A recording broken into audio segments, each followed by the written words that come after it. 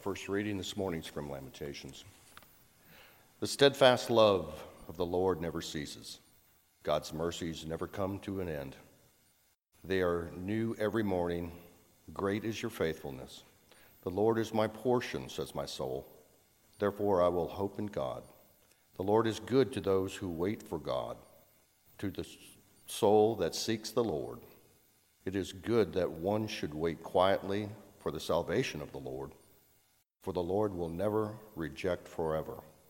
Although God causes grief, the Lord will have compassion according to the abundance of God's steadfast love, for God does not willingly afflict or grieve anyone. The word of the Lord. See what love the Father has given us, that we should be called children of God, and that's what we are. The reason the world does not know us is that it did not know Jesus. Beloved, we are God's children now. What we will be has not yet been revealed. What we do know this: Jesus is revealed. We will be like him, for we will see him as he is. The word of the Lord. The Holy Gospel of our Lord Jesus Christ according to John. Jesus said to the disciples, "Do not let your hearts be troubled. Believe in God, believe also in me. In my Father's house there are many dwelling places. If it were not so, would I have told you that I go to prepare a place for you? And if I go and prepare a place for you, I will come again and will take you to myself, so that where I am you may be also. And you know the way to the place where I am going."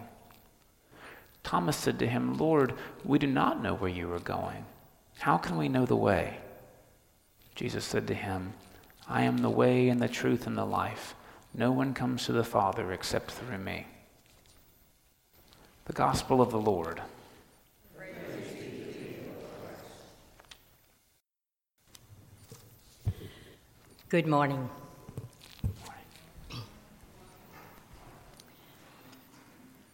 I feel very privileged to have been asked by the family to speak about Greta. It's good to see you all, and I hope this past week wasn't too harrowing for you.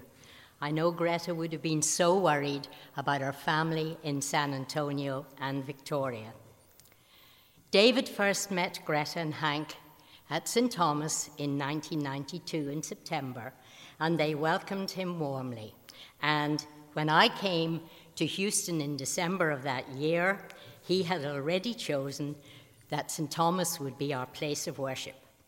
In these early days, the four of us had fun together organizing the early Foyers group, which is a dinner group, and setting some rules.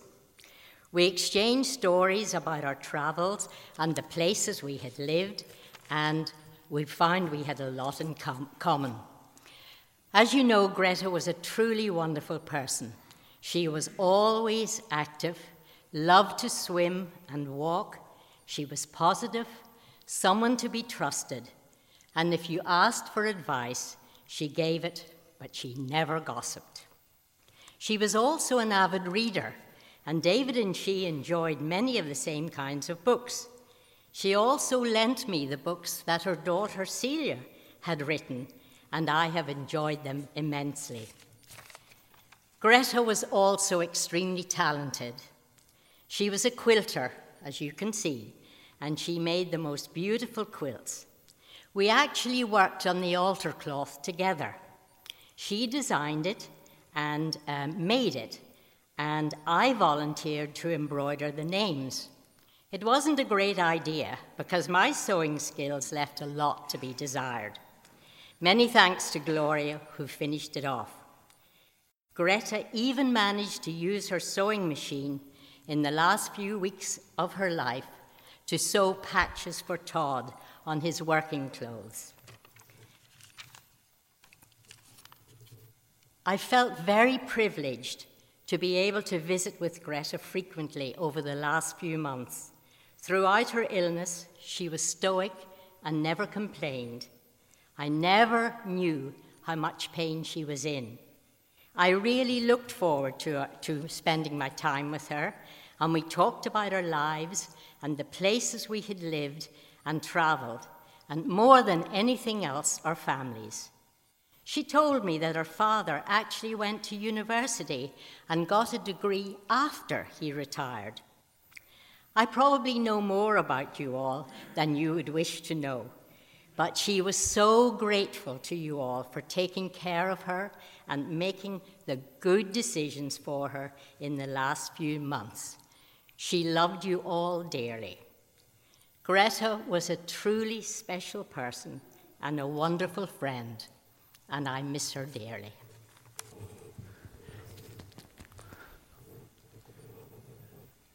The Bible really is an anchor, isn't it?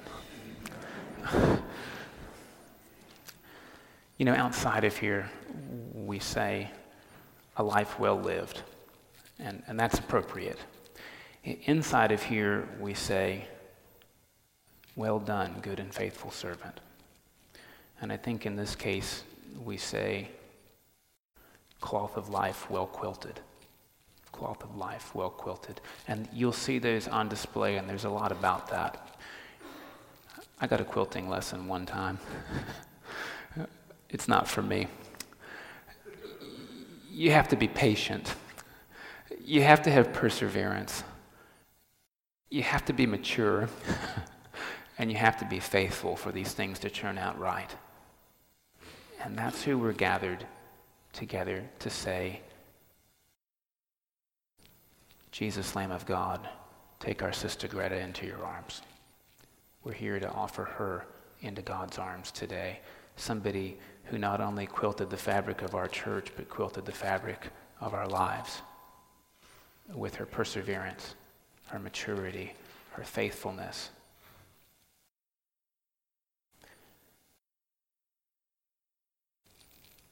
And it's difficult because the task we have before us is to say, God, we are going to miss seeing new stitches every day from Greta's own hand. And the task before us is to say, God, we're going to continue the stitches Greta has made in each other's lives. Whether we're good at it or not, that's what we're going to do. And the difficult task for us, always difficult, is to uphold the claim of our faith that in the Lord life is not ended, but changed. And that even though we will not see Greta any longer in front of us, the stitches she's made in our hearts will never go away, and that we can continue to quilt with Greta, with and for each other. I'm going to ask you to do that difficult work of commending Greta into the arms of Christ, the Good Shepherd. I'm going to ask you to do that now as we stand and pray together a series of prayers.